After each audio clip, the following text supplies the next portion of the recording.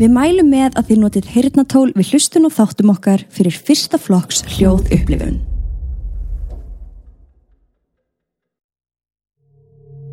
Við viljum minna á að þessir þættir eru alls ekki við hæfi barna.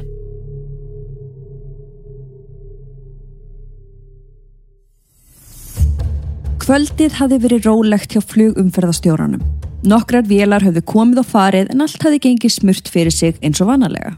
Hann hallaði sér því aftur í stólnum og beið eftir því að næsta verkefni kallaði á hann. En hann þurfti ekki að bíða lengi. Melbourne, þetta Delta Sierra Juliet, vitað af einhverju flugumferð fyrir neðan 5.000. Heyrðist skyndilega í heyrnartólum flugumferðarstjórans.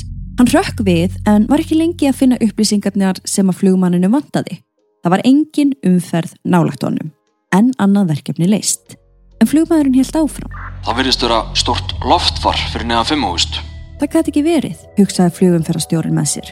Þarna átti enginn að vera nema þessi eina vél sem hann var að tala við á þessu augnabliki. Aftur sagði hann flugmanninum að það væri engin nálægt honum.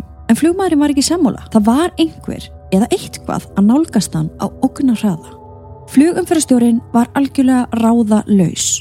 Hvernig átti hann að stýra umferð sem var ekki til? Hver eru áform þín? Spurði hann flugmanninn, en það sem flugumferðarstjórinn gat ekki vitað er að næsta setning flugmannsins yrði hans síðasta. Áform mín voru að fara til King Island. Melbourne, furðulega loftfarið er komið aftur fyrir ofan mig. Nei, þetta er ekki loftfar. Enginn átti eftir að heyra í flugmanninum Fredrich Valentinich aftur. Ég heiti Katrín. Og ég heiti Stebbi. Og þú ert að hlusta á Mystík.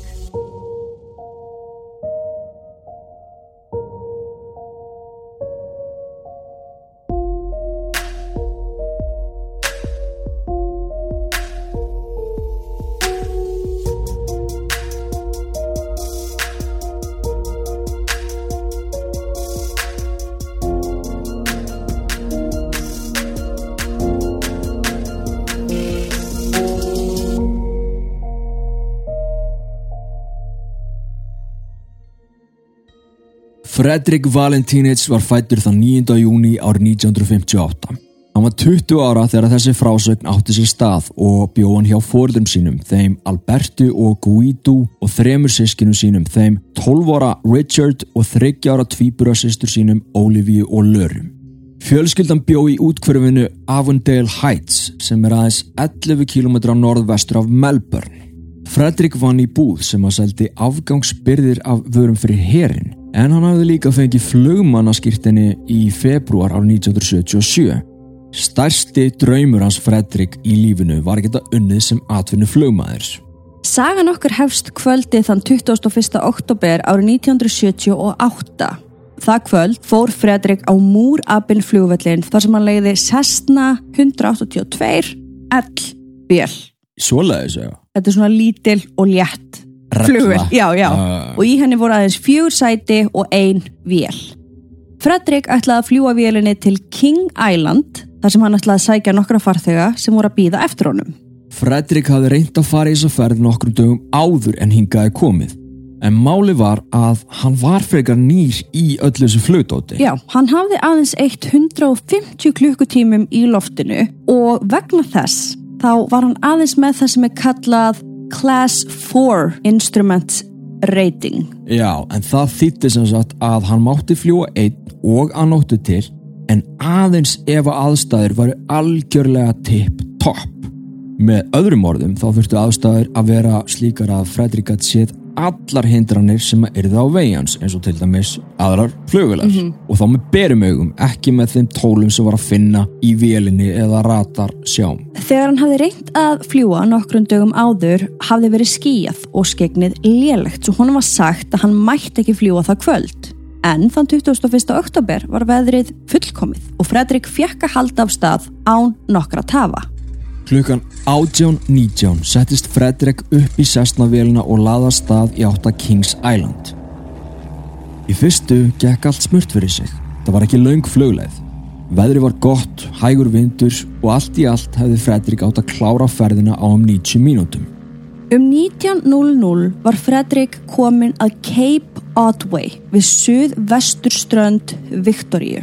Aðeins 6 mínútum síðar hafði Fredrich samband við flugumferðarstjórn í Melbourne og þetta samtalið sem fór þeirra á milli.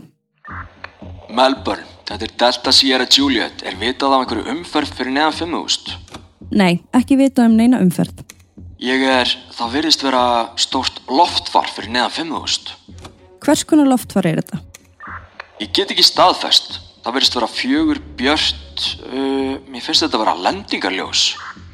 Loftfarið flaug upp fyrir ofan mig og allavega 1000 fet fyrir ofan.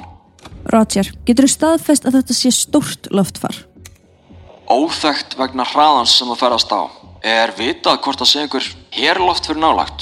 Engin loftför nálægt. Það að koma í áttina að mér úr austri. Mér sýnist að vera að spila einhvers konar leik. Hann búinn að fljúga upp yfir mig 2 eða 3 á óþekktum hraða. Roger, hver flughæðin þín? Flughæðin 4.500 4500. Staðfestu að þú getur ekki borið kennsl á loftfarið. Staðfest. Roger, til reiðu. Þetta ekki loftfar. Geturðu lýst loftfarinu? Það að fljúga framhjá og það langt. Get ekki staðfest meir en það. Það fer svo hratt. Fyrir framan mig núna, Melbourne. Roger, og hver stórt loftfarið? Það lítur út fyrir að vera kyrrt núna. Ég á braut og það bara á braut beint fyrir ofan mig. Það líka með grænt ljós úr málmi. Það glansandi að utan. Það hvarf. Melbourne, veistu hvers konar loftfar ég með þarna? Þetta einhvers konar herflugvél? Staðfestu að það sé horfið. Sagði þetta aftur? Loftfarið enn hjá þér? Það nú að koma að mér úr suðvesturátt. Flugvélin með einhvern hægagang. Ég með hana stilt á 20 og 3:24. Vélin að hósta. Roger, hver áform þín? Áform mín voru að fara til King Island. Melbourne, furðulega loftfarið komið fyrir ofan mig aftur. Það svífandi. Þetta ekki loftfar. Undir lokin heyrast 17 sekundur af ansi furðulegum hljóðum og svo ekkert meir. Ef að fara aðeins betur yfir þetta samtal. Já, og hlustum svo á þetta hljóð sem kemur í kjölfarið. Fredrich segir að hann sé að sjá loftfar fyrir neðan 5.000 fet og 1.000 fet fyrir ofan sjálfan sig. Já.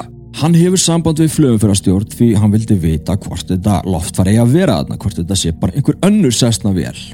En samkvæmt turninum sem hann náði sambandi við á engin flugumferð að vera nálægt honum. Nei. Fredrich segir að loftfarið sé langt, glansandi og upplýst með 4 lendingarljósum. En vegna þess hvað það ferðaðist hratt, gat hann ekki séð það í smáatriðum. Svo hverfur loftfarið, birtist síðan aftur stuttu síðar. Og Fredrich lætur þá vita að vélin hans eitthvað biluð, hún þarna farin að hósta. Já. En markmiðið var að stefna á King Island. Og síðustu orðans voru, þetta ekki loftfar, áður en þessi furðulegu hljóð byrja að heyrast. En svona til að lýsa þeim þá hljómaði jafnvel eins og 2 málmar sé að nuttast saman. Við skulum aðeins kíkja á þetta hljóð.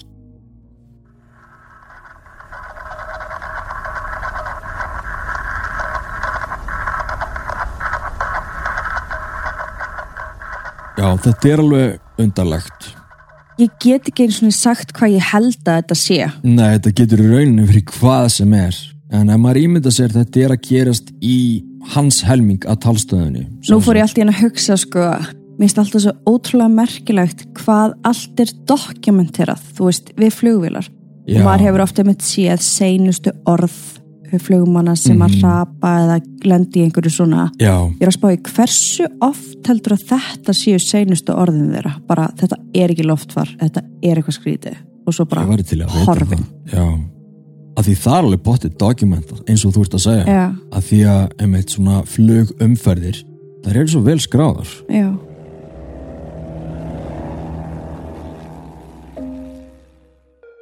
Hlustað á allan þáttinn á patreon.com/mystic podcast og fáðu aðgang að nýju Mystic þætti í hverju einustu viku og fríu þættina án auglýsinga. Eða ef þú vilt bara nota Spotify og ekkert annað, þá getur líka skráðið með því að skrifa Mystic áskrift í Spotify leitargluggan þinn, smellir á einhvern þátt og með 2 smellum ert þú komin inn. Þetta auðveldara nú heldur og það besta að það engin binding. Svo eftir hver þetta bíða. Viltu ekki vita hvernig sagan endar?